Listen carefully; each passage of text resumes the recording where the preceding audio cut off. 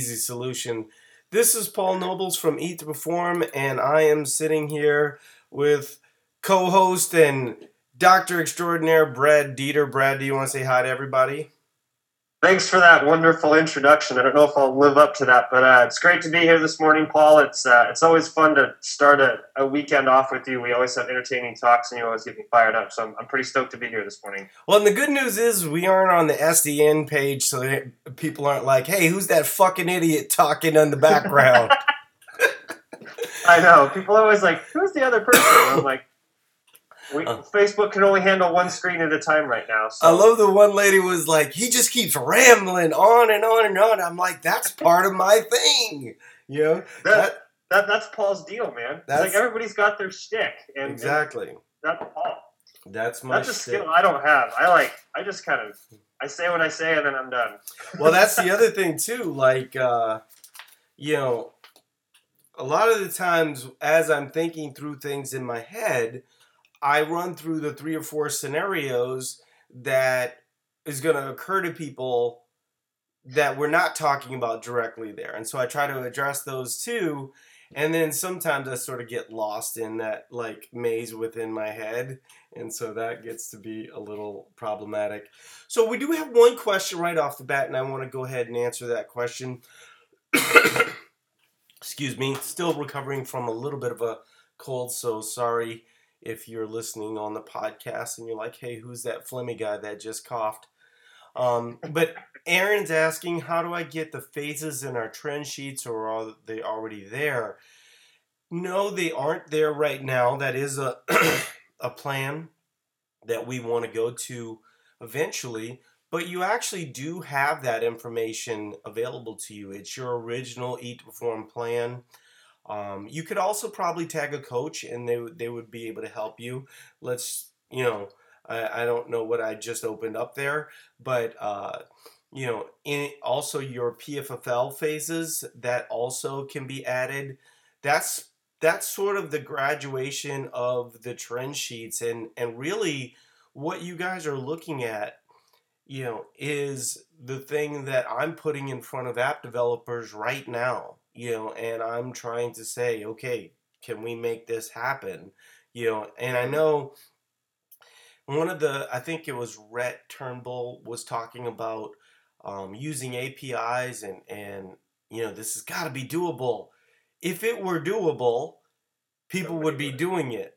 The only one that I've seen that is close to doable at this point is UA Record. And frankly, it's not that good. Partially because, one, I tried the UA band. I gave it back really quickly. It was not very accurate. I don't know if you can attach your Fitbit. You can attach a lot of things. It's a step in the right direction, but it does seem to rely a little bit on calories in, calories out. And so Brad and I are going to talk a little bit about why calories in, calories out is not going to be just the only trigger that you use. And what I'm seeing with people's trend sheets over and over again is that they're not factoring in some level of partitioning, right? And there's sort of like this conversation going on behind the scenes with the Perform staff where we're talking about it and they're like, yeah, but we got to make sure that we're emphasizing that people need to be exercising and doing high levels of activity. I'm like, they're doing nothing but that, right? They're doing nothing but burning the candle at both ends, and they're eating 1,200 calories still, and they're keeping their carbs low, and they're sort of missing a little bit of the magic of what partitioning does. And so we're going to talk a little bit about that as our first piece of kind of the how to use your trend sheet properly. It also sets up basically the sign up for the new certification that we have with Brad. So Brad, why don't you talk about that a little bit, where we can kind of run through. I got a phone call, of course. so where we can run through a little bit of the course, but also kind of start a conversation about partitioning and variance and Yeah. why those things matter. Yeah, so just to kind of give an overview is, the first kind of level of the modules in our Each Perform course really kind of laid the foundation, and they give you really the big key principles that we need to understand, right, as coaches and as people that are kind of in this journey. And there's a lot of really core concepts that you really need to know, that kind of form the basis of how you can take action, and basically how when Paul looks at a trend sheet or I look at a trend sheet, we're able to pick out trends and ideas and clues and things like that. That's kind of what level one does. And then the next series of modules kind of breaks down a lot more of the nuances of things, where like Paul was talking about how, all these things kind of come down to calories in and calories out. And there's actually a lot more to the equation than that. This next series of modules really dives into those concepts of, why there is another layer on top of calories in and calories out. And it comes down to, partitioning of calories, what type of calories you take in, and how often you're doing low calories versus high calories. It also comes into, what type of training you're doing and what your programming looks like, right? If you're hammering the same nail for 12 months, the results from that look way different than if you're, programming accordingly, if you're partitioning your nutrients accordingly, if you're dieting properly, if you're doing all those things, those make a huge difference when layered on top of the ideas of calories in versus calories out. So the modules in the next series in the course really kind of walk through the ideas and concepts of that and give you practical ways to implement those ideas. Well, and the modules are basically walking people through what a recomposition looks like. And so I think that's a good way to start this discussion because, currently I'm sort of in a recomp, right? Where my weight's going to fluctuate anywhere from 2 to 4 pounds, over probably the next year. And, in that process, I'm going to be working on capacity where you go, well, how do you do that? How do you get better at exercise? And some of it is trying to make sure that you're having an adequate amount of carbohydrates, right? One of the things I'm seeing a lot with the trend sheets, and this is obviously what we're going to be walking people through um, in the coaching certification, is that what most people are doing is their fats sort of drift up as their carbohydrates drift up. And that's okay on occasion, right? Like, if it's a high volume day, and it's date night or something like that, you probably don't need to be super rigid, right? But the good majority of the time, if you can kind of reduce, let's say that normally you know, my fats might be 100 grams. Maybe on a higher carbohydrate day, we'll look at roughly 200 carbs. Let's say that, a medium day for me might be 250 grams of carbs. That gives me another 50 grams of carbs. I bring my fats down to 80. And then you've added some level of glycogen, you've added some level of insulin, you've added some level of work capacity in that process. Well, what that's going to do for you over time is going to allow for more lean mass. And so when you just look at it from the standpoint of, okay, I'm going to do the exact same thing, but I'm just going to lower my calories all the time, you're just going to continuously hit those walls. Now, you will also hit a wall in the scenario that I'm talking about, but you won't hit it as quickly because you'll have that variance. And so, Brad, can you expound upon that idea a little bit?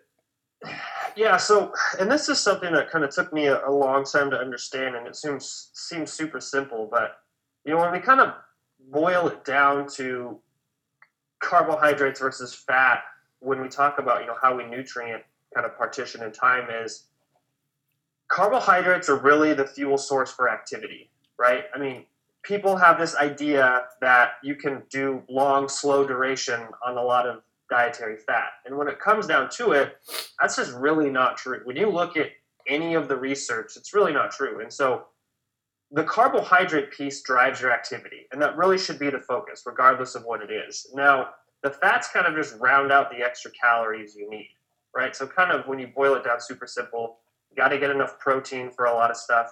You got to figure out your carbohydrate intake to match your activity level, and there's some other layers on top of that. But then the fats just kind of round out the calories. And so when you have days where you're doing more work, you need to modulate accordingly. And a lot of times you increase your carbohydrate intake and lower your fat intake. And there's days where when you're not as active, you can lower your carbohydrate intake and keep your fat intake a little bit higher. But one of the other things a lot of people don't really think about is the carbohydrate intake actually interacts with a lot of stress mechanisms. We've got things like cortisol. We've got some other hormones that are modulated by having adequate carbohydrate intake, just because of energy sensors and glycogen levels and things like that. And that's actually a key piece that most people don't key in on. And what I think part of the issue is there's the carbon issue in the industry, but I think those are really key concepts that people kind of need to key on and understand a little bit more. So what you just said, I want to expound upon that a little bit, because we all know that cortisol causes water retention, right? And all you need to do is Google, tummy fat, and cortisol is going to be one of the first things that you see. Well, part of that is really water.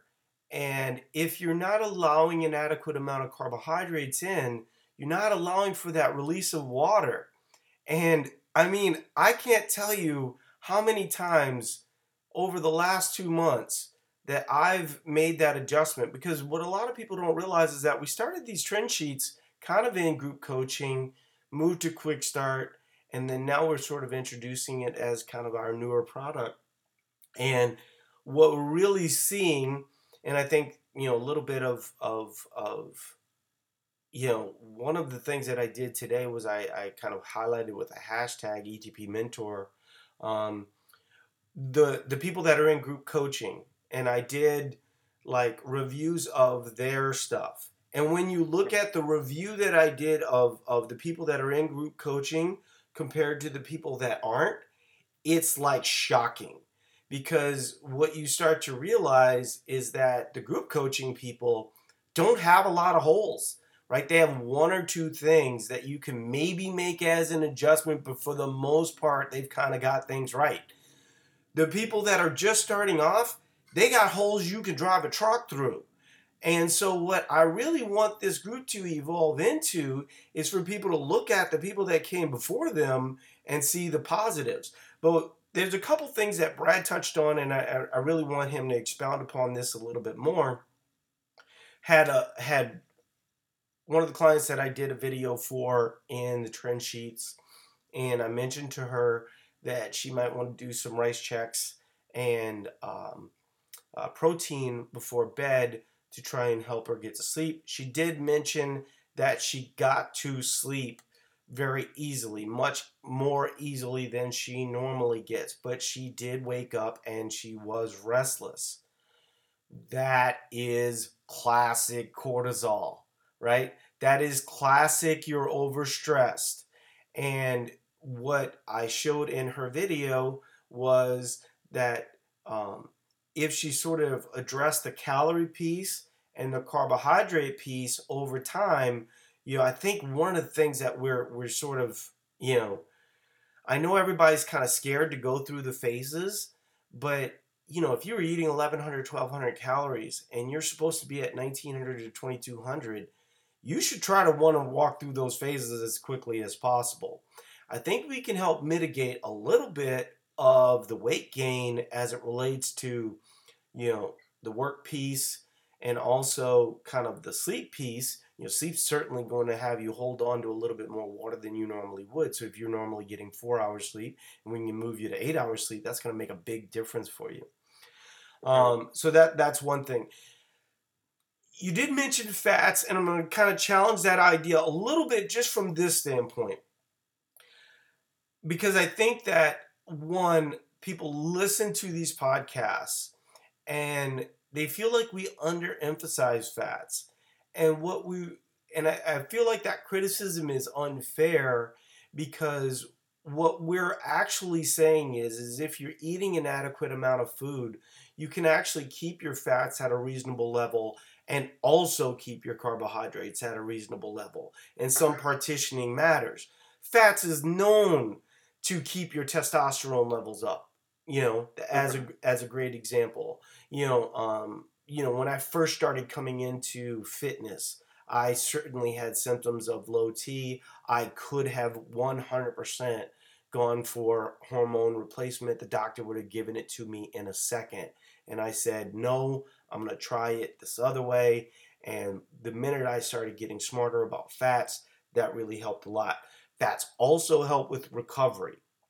And, so can you just talk about that piece a little bit? Because I know that one, it's one thing for me to say something, but they want the good doctor to like reconfirm it.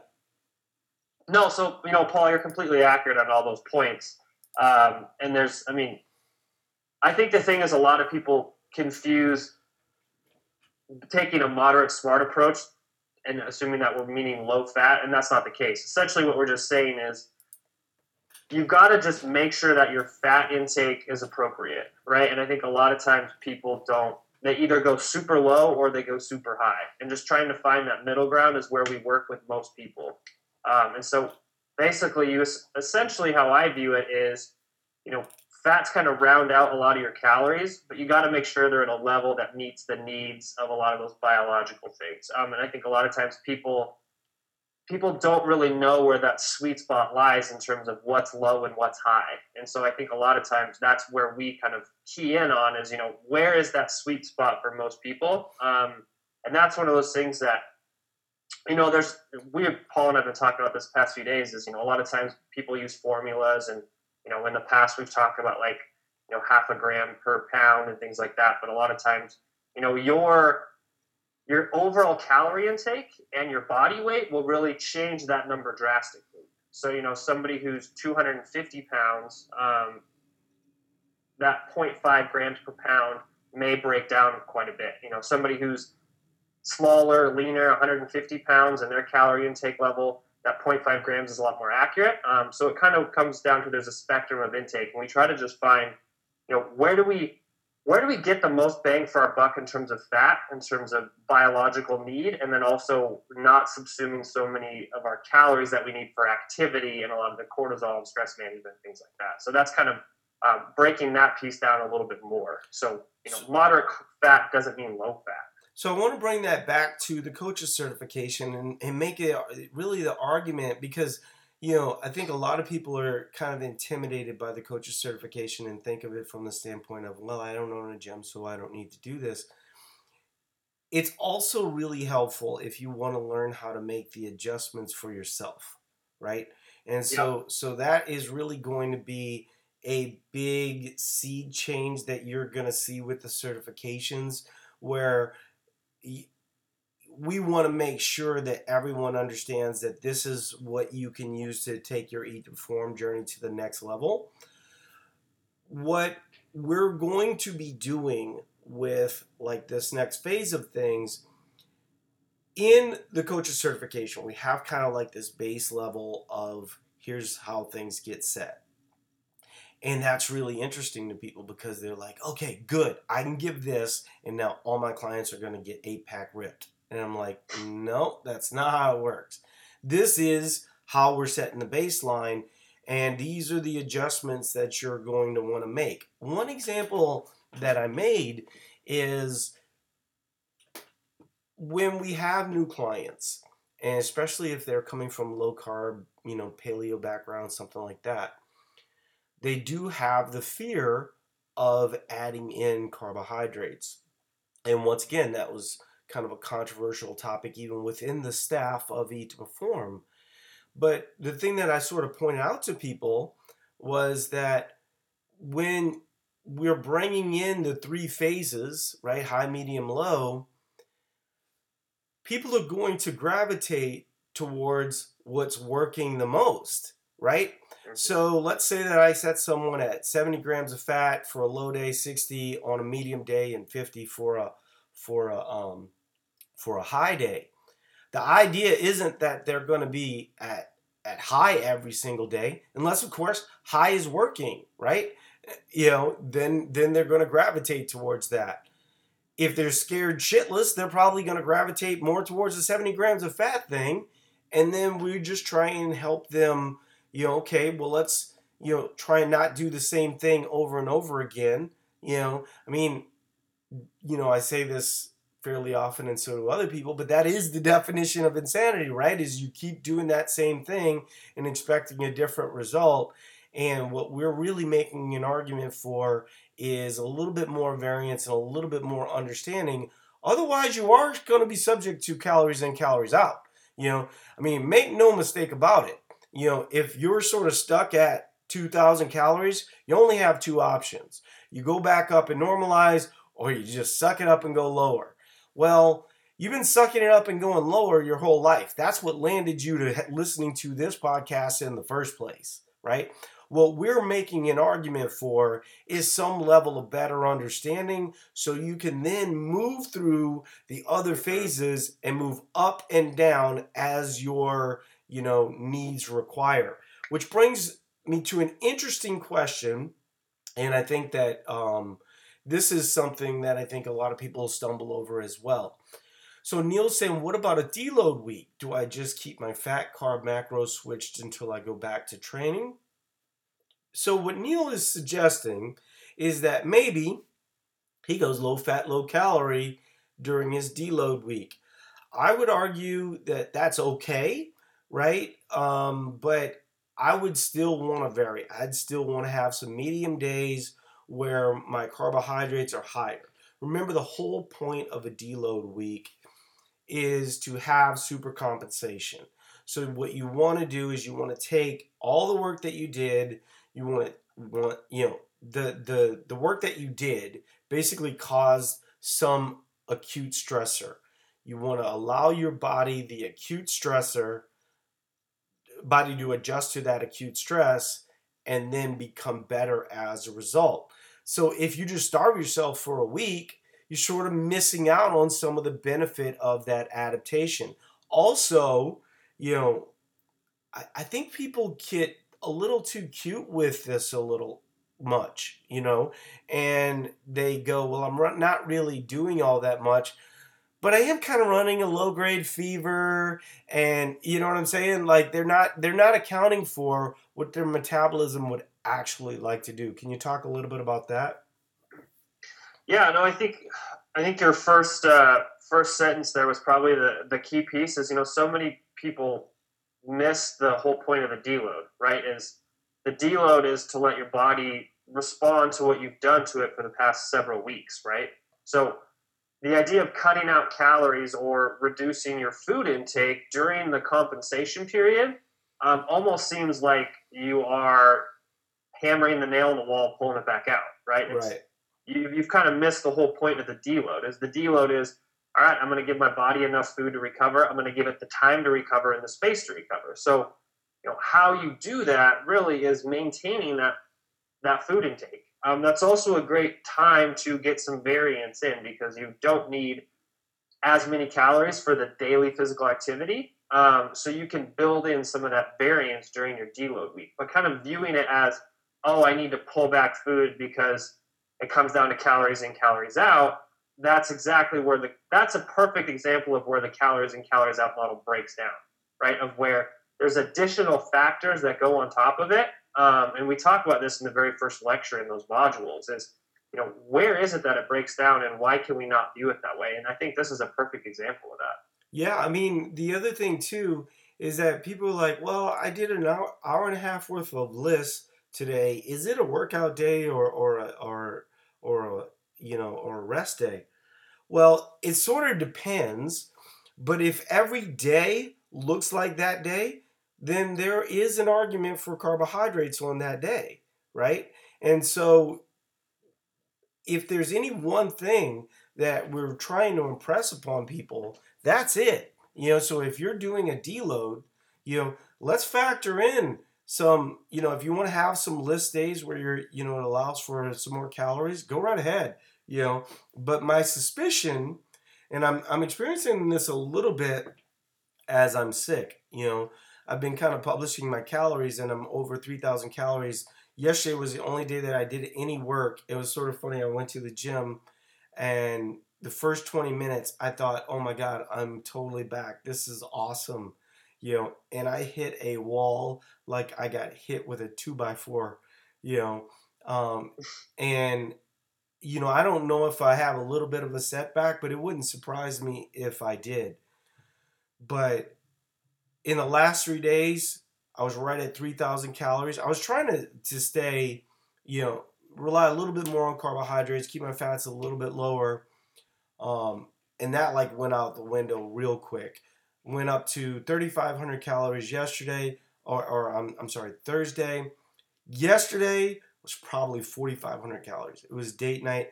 Weight is up a little bit for sure, but that food is really sort of allowing my body to recover. When you're sick, your metabolism is certainly affected, right? Because your body's trying to heal itself. And so what I think a lot of people do is they resort to, well, I'm not doing very much, so therefore I shouldn't eat. And now they go from being sick 2 days to 3 days to being sick for 2 weeks, because Mm-hmm. they didn't listen to what their body wanted. I know on Thursday night, I was doing the webinar, and um, I was starving. I mean, like I wanted to eat my hand off. And I had a steak in the refrigerator. And remember, I was thinking to myself, okay, I'm gonna go higher carbohydrates, low fat.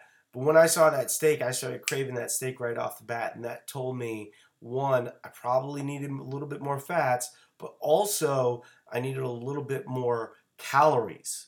You know, and the one thing that people forget about fats, people will often say, well, how do you get to 3,500 calories? Like that's just crazy. Well, one, you either eat 500-600 grams of carbs, or you have your fats a little bit higher. Now, depending on work, depending on whether you're sick, depending on a lot of things, um, can allow for those fats to be a little bit higher. But in general, um, I've seen my calories going up. Even though you can hear it in my voice, I've been doing a few videos this morning and stuff like this, but I do feel a lot better.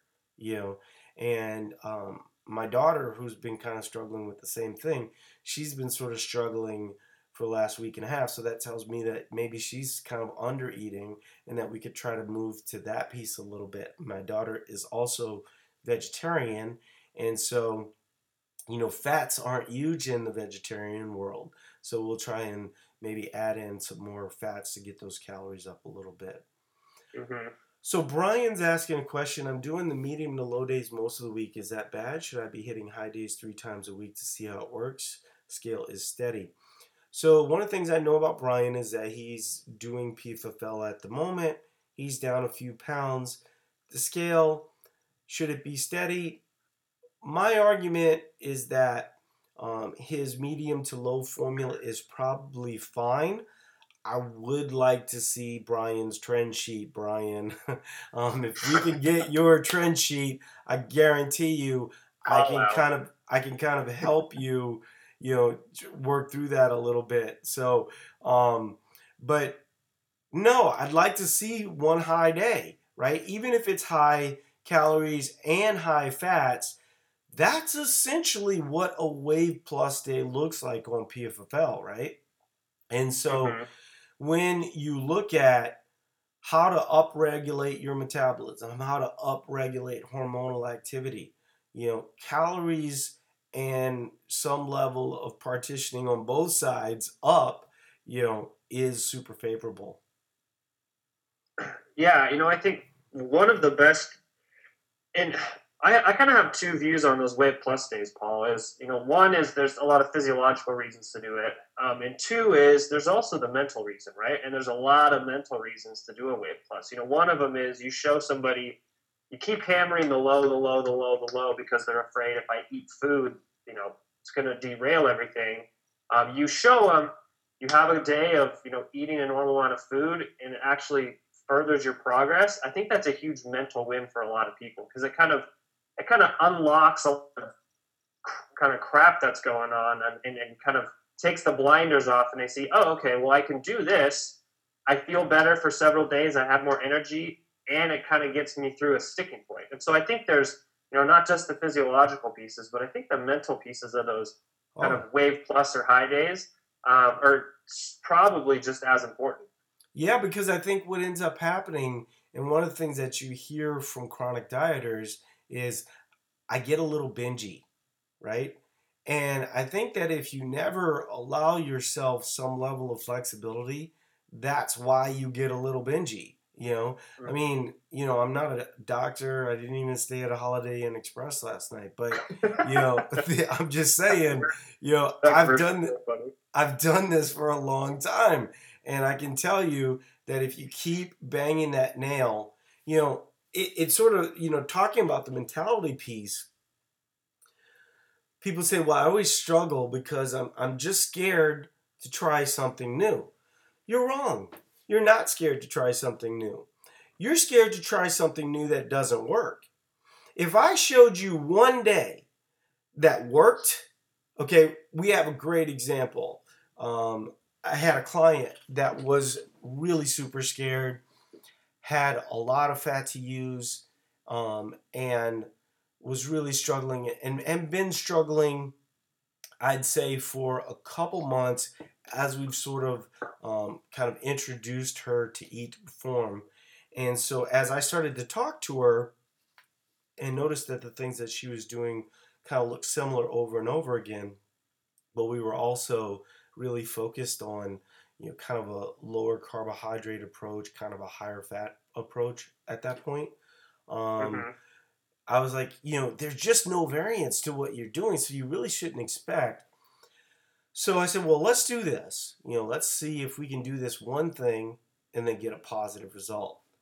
So, I can't remember what her carbs were at that time. I think it might have been 125.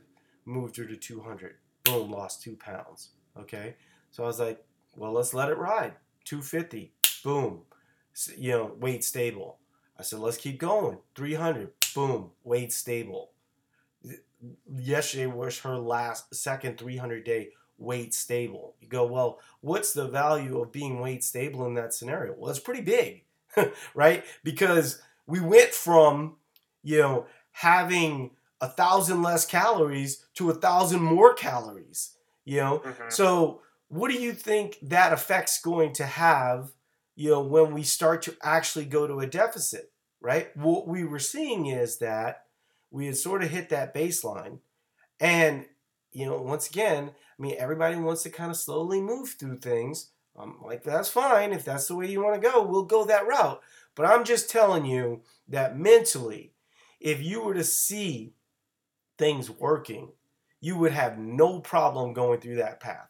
The problem that you have is that when it doesn't work. So when it's not working, you're not cuddling up to the opposite. You're cuddling up to what basically is sort of keeping you in the position that you are now. Does that make sense, Brad? Yeah, and what's interesting is there's kind of two pieces to this. Is when you look at the research of kind of coming out of starvation mode, is if you look at how people's resting metabolism changes when you go from like not eating anything to eating an adequate amount of food. People think it takes, forever. It's going to take 6 months for my metabolism to catch up. No, it actually, within 2 weeks, most people's metabolism is almost back to pre-starvation mode in these starvation studies. And this actually is one of those things, you had Lane on the podcast, is when he has people who are coming out of, very restrictive periods, that's his philosophy, is he takes, okay, let's just get you out of that as quick as possible and get you back to running at full speed, because that's going to that sets you up for success much faster and in a longer term than really trying to slowly bring you back out because you're afraid of, a few numbers on a scale, right? And so there's a lot of rationale to that argument of let's just get there. Now, it's different for each person, but there is a really good rationale both from a science perspective and from a practitioner's perspective to get you from that low place to that high place, both physically and mentally. By the way, that's why we went to phases. And by the way, as opposed to weeks. And what Brad just said is how I do it. You know, when I come out of a deficit cycle, I know I'm going to have to pay a little bit of a water price, right, of anywhere from 2 to 4 pounds. And that's actually something that we've consistently talked about for a while, that you really have to allow for that buffer. It's these folks that go, well, I want to diet down. And, you know, the ones that are really tough are always the decade numbers. You know, when you're at 300 pounds or 200 pounds or something like that. Um, what ends up happening is that you know, they'll get to, let's say, 298, and then they want to stay under 300, and so they kind of, I think, put the cart before the horse. Like the difference between it's an arbitrary fixed point. Yeah. So it's like, what's the difference between 301 and 300? I mean, it certainly shouldn't cause some level of panic. And so if you can sort of look at it as kind of a general gauge, and then you sort of knew how your body works and how things that you can tweak along the way, then you'd be a lot better off.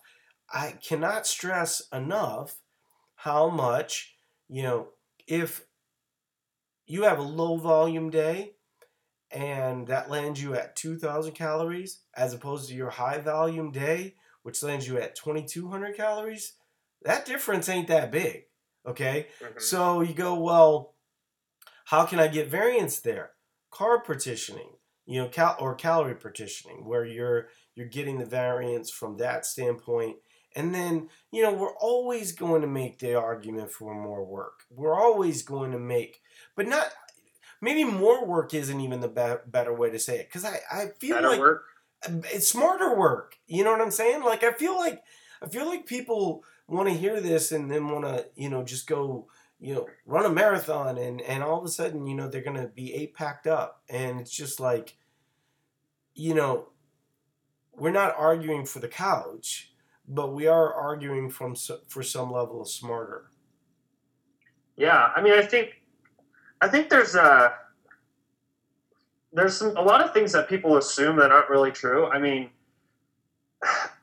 you really hit the nail on the head. Is a lot of times more work is just more work, right? It's not super effective, and I think a lot of times there's a big disconnect between quantity and quality, right? There's a lot of people who kind of just go through the motions, and they're not really focused on what they're doing and kind of the task at hand. And I think that's a key piece. I mean, I know if you look at a lot of the most successful people from kind of the aesthetic standpoint and from the what's the word I'm looking for? The ability to maintain results over a long period of time, is their level of work would kind of surprise you, right? But the quality of their work and how smart they are about their work is very, very on point. I mean, there's a lot of people who probably spend a lot of hours doing things that are not productive, right? And trying to find ways to just key in on what works and what's smart, and doing that with as much quality and intent as you can is a lot better than just going out and doing as much work as you can until you kind of drive yourself by just overaccumulation of volume. There's another point to that I think is really important, is that to accumulate tissue, you're going to need more energy, more food, right? But to keep that tissue, you won't need near as much.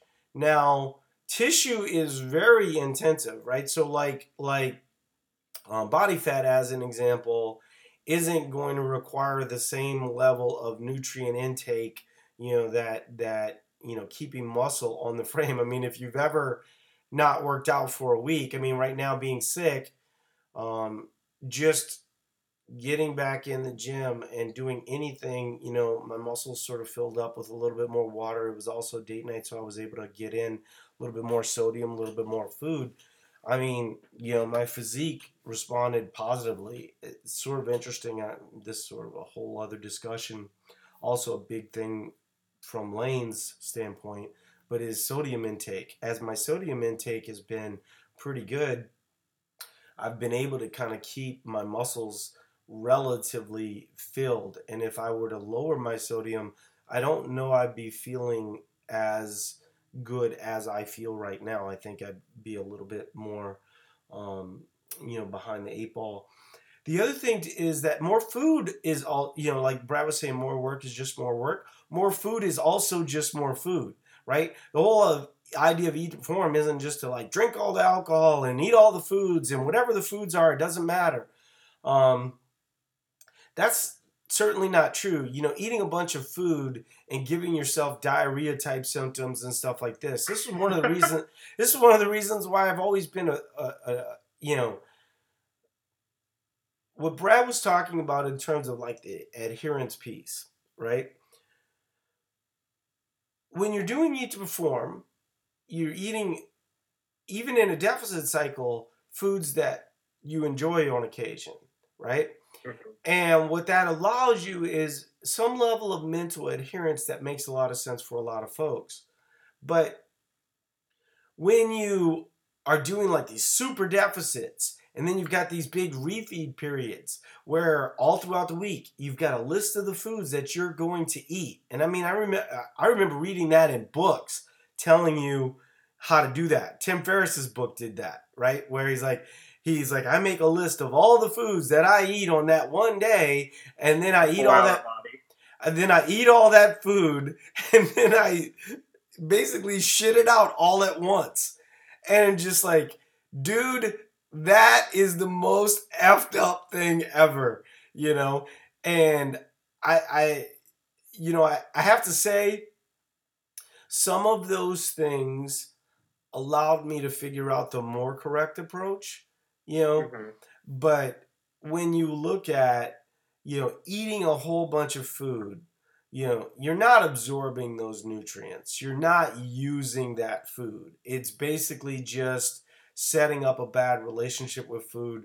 And if you're listening to this podcast, you know exactly what I'm talking about because you've been doing it for the last 20 to 25 years in a lot of our instances, right? Mm-hmm. There's a funny story. Rob Wolf and Greg Everett, they used to own a gym together, and this was back in like 2000s, and they went through a period where they were both trying to get super big, and so they would have days where they would just see who could get the most calories in a day, and they would take shots of olive oil and coconut milk and butter all mixed together just to get as many calories in as possible, and you can imagine what that does to your digestive system. They said it was always a brutal like 12 hours afterwards.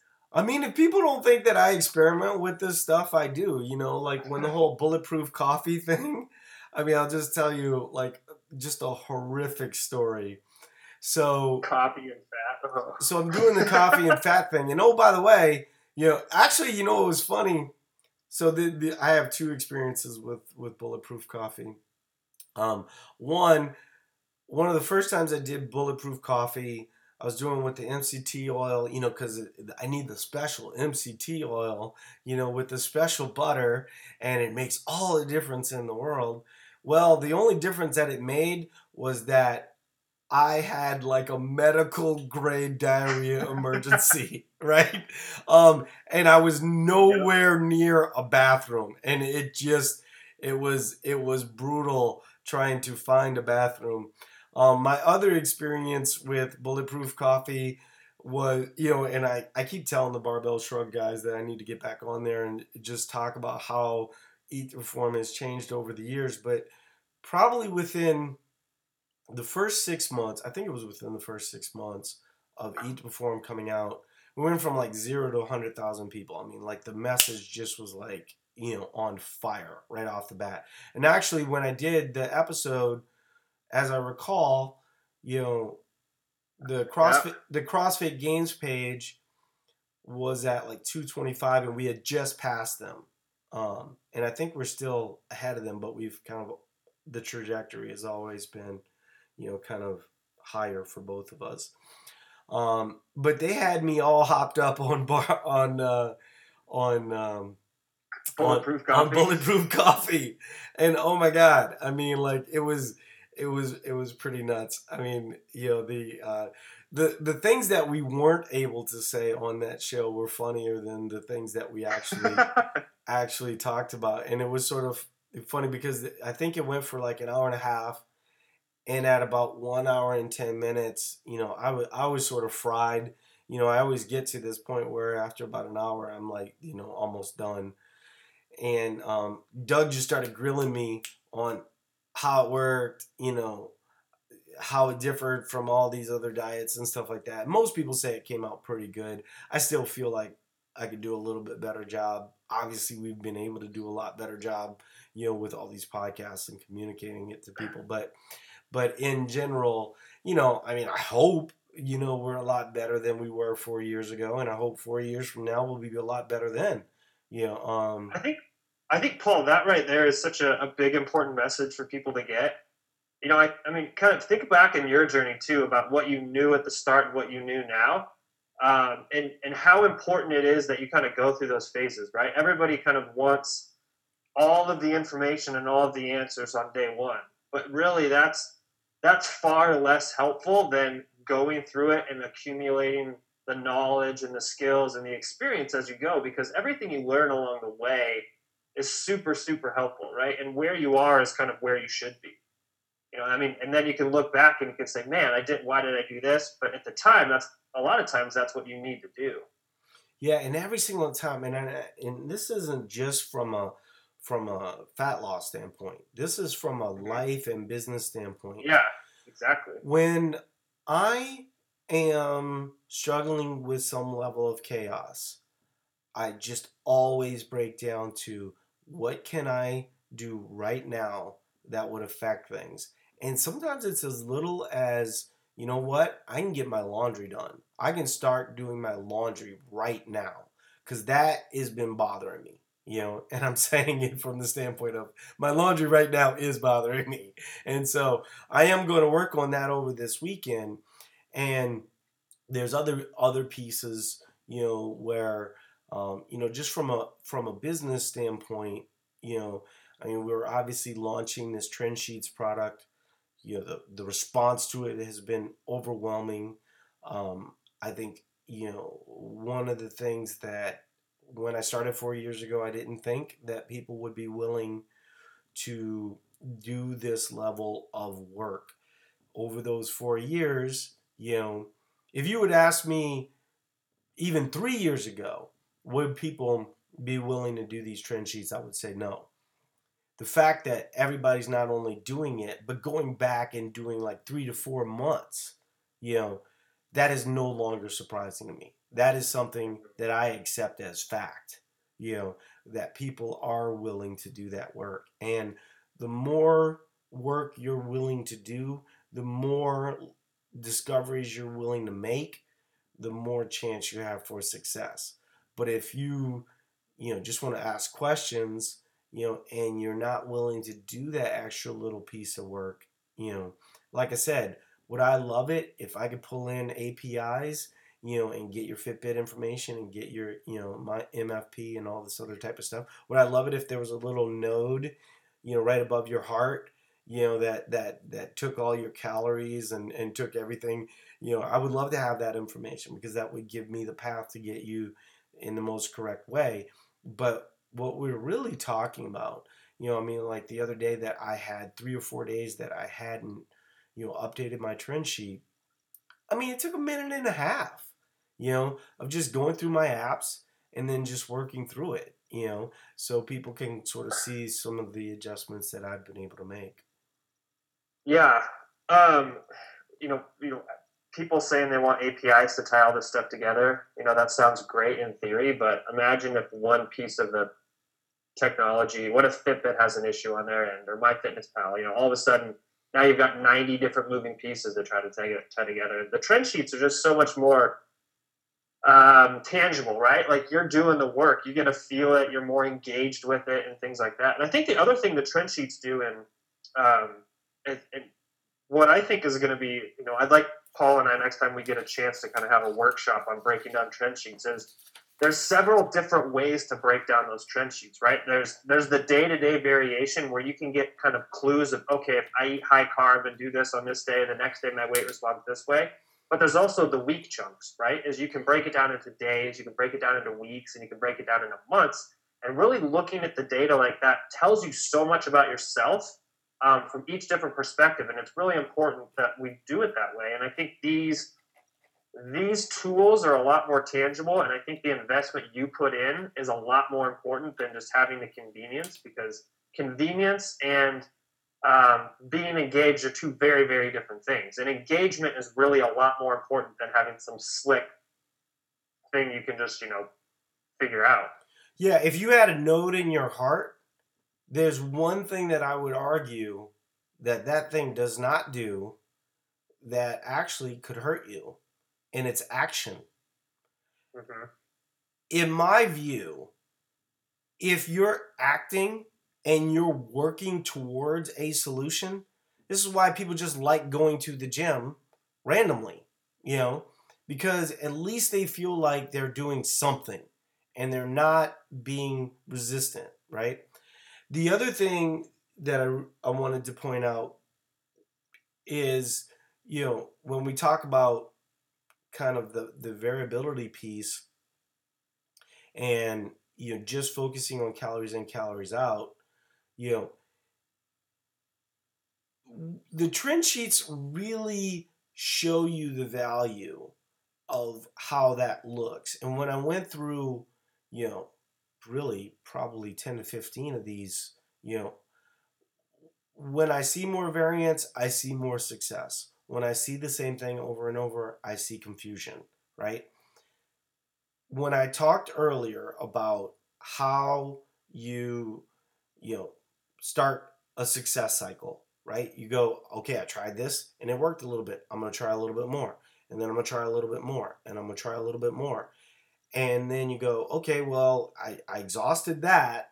And that I know that now can work for me. Okay. So then we go the opposite way, right? And then now all of a sudden, not only do you have variance, but what I really want to stress is that yes, starvation still works, folks. I mean, there's still a lot of folks selling you guys starvation, and you guys are still buying it, right? But what we're saying is, why try the starvation piece first, right? Why not try some level of better understanding? And I think that that's a little bit of what's going to happen with this certification. So we're going to end on this note. Neil saying, how do I find the trend sheet? I'm not sure if Neil is in the coaches or quick start, but basically, if you're a member, you would have gotten an email from info@eattoperform.com on May 24th. Look out for that.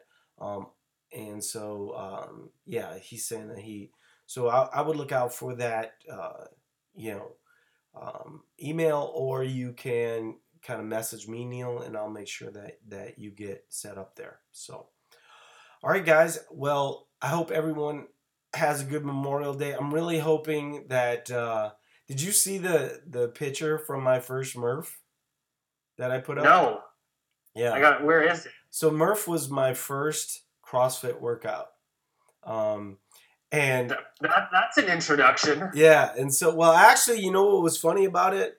I couldn't do pull-ups at that time. I mean, which is crazy, right? Because everyone talks about, oh, if I just weighed less, I could do pull-ups. I weighed 162 pounds. I should have certainly been able to do a pull-up. And I quickly was able to do pull-ups as I got stronger real quickly. But, I did a band for that workout. And I was the last one to finish. You're right, it was a baptism by fire, but I was coming from kind of a cardio background, So yeah, the body weight piece ate me alive, but the running piece and stuff like that wasn't that big of a deal. I also, didn't really know how to push myself mentally at that point.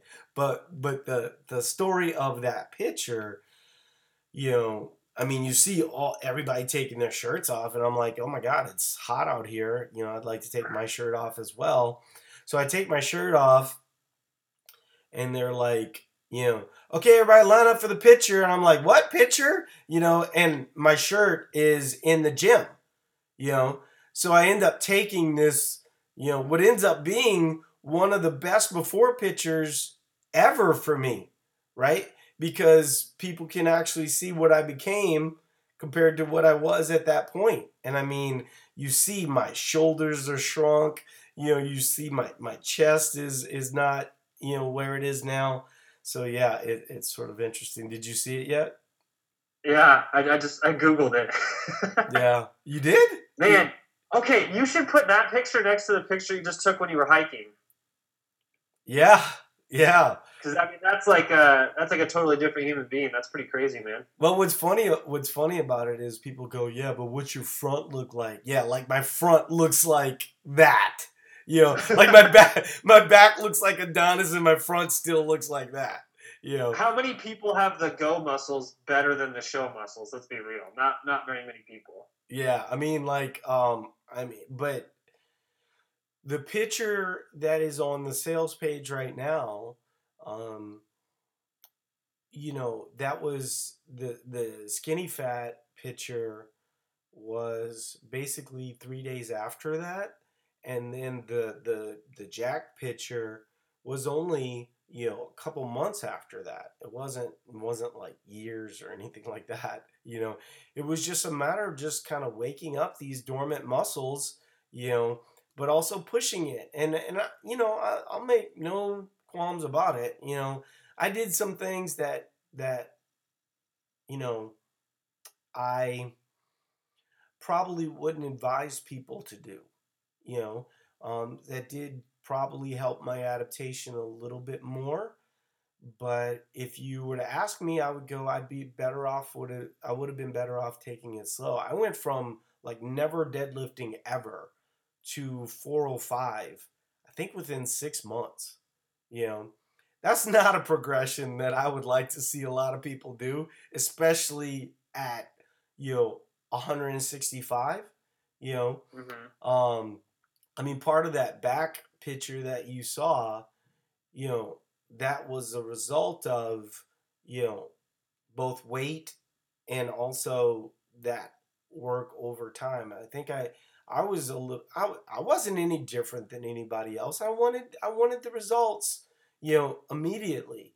But it's sort of funny because there's the My Story, which I think a lot of people have read. I mean, just judging by the shares and likes and stuff like that, I know that that's been seen a lot. But there's the picture of me at 9%, where I'm like super, four packed up, and my obliques are super ripped. That is the best picture of the 600 pictures, and there was certainly the black and white element helped, because I mean I'm naturally a very pale person. But if and I've tried to look for the other pictures, which also weren't bad, by the way, but they were different. And if you look at that back picture that you saw from the other day that I posted, compared to these kind of, skinny pictures, I mean, it's very different. I mean, yeah, I've got some muscle definition, but muscle definition at 150 is way different than muscle definition at 175, and that's really the path, you know, um, you know, is 9% in my future? Almost certainly 9% it's in my future. But really, what a lot of people don't realize is the value of that 13 and 15%. You know, I'd much rather be, if I stayed 13 to 15% at 180 for the rest of my life, you know, I'd be okay with that compared to 9% at 150, Mm-hmm. and people are like, I don't believe you. Well, you're wrong, dude, because I can do a lot more shit at 180 at 13% than I could ever do at 150, you know. Yeah, I was actually having this conversation with somebody I work out with at the local gym, and he was asking me like, "Oh, what's your body fat percentage at right now?" And I was like, "I don't know." He's like, "Oh, you don't measure it every couple months?" I'm like, "No." And he's like, "Why not?" I'm like, "Well, to me, does 7% or 10%? Do I really have that much care about where I fall in that?" I'm like, "No." I mean, there's certain metrics to me that are important, and where I'm at. I'm not prepping for a show. I'm not doing any of that thing. I'm trying to get stronger. I'm trying to stay healthy. I'm trying to make progress, and that window for me is easy to maintain with just smart training. And I don't get so fixed on 7 to 10% really means nothing, right? And if I were to take a bod pod today and it said 7%, in 3 months from now I was 8 9 pounds bigger, and this bod pod said 9 or 10% or even 11%, I'd be like, that's okay. I think so many people don't realize how much our perspective makes on that piece. Yeah, I mean, I think that sometimes body fat percentage can be distracting, because what I think people do is they isolate that number as if that's the number that makes all the difference in the world. You know, I posted a picture, went to the Beyonce concert on Monday, by the way, that if you get a chance to go to see Beyonce, that is the best version of that there is. Like, I'm not even a huge Beyonce person. I appreciate her for the artist that she is, but I mean, like, every time she did a ballad, I was like, I ain't got no time for this. I was like, let's get Halo out the way real quick. You know what I mean? Like, I just want the marching, dancing Beyonce. That's what the show was. That's the part of the show that was amazing. But we walked past the Bod Pod facility at the University of Minnesota, and I had Bod Podded somewhere in the neighborhood of like 40 times over the course of like 5 or 6 years, and there was a distance from it, that happened over time. And there's a distance, I said I have an InBody at my house. I haven't been on it in probably a year and a half. Why? Because it's distracting. I mean, if you're trying to, I mean, the one thing that I know, is, and I talked a little bit about this when I went through my PFFL, but if I stay 180 and I'm doing more work, right, and my food is somewhere in the range of where I need it to be, and I'm getting better at exercise, well, then the things that I need to do to get leaner are just naturally happening. So if that on one day when there's a water adjustment or something doesn't show up on that paper, I don't want that distracting me from my overall goal. And I think sometimes people let you know that kind of stuff distract them from their overall goal. Yep, exactly. All right, guys. For those doing Murph, be safe. For everybody else, enjoy your holiday. Eat all the food, and we can deal with it on Tuesday. Talk to you guys later. All right, take care, everybody. Bye bye.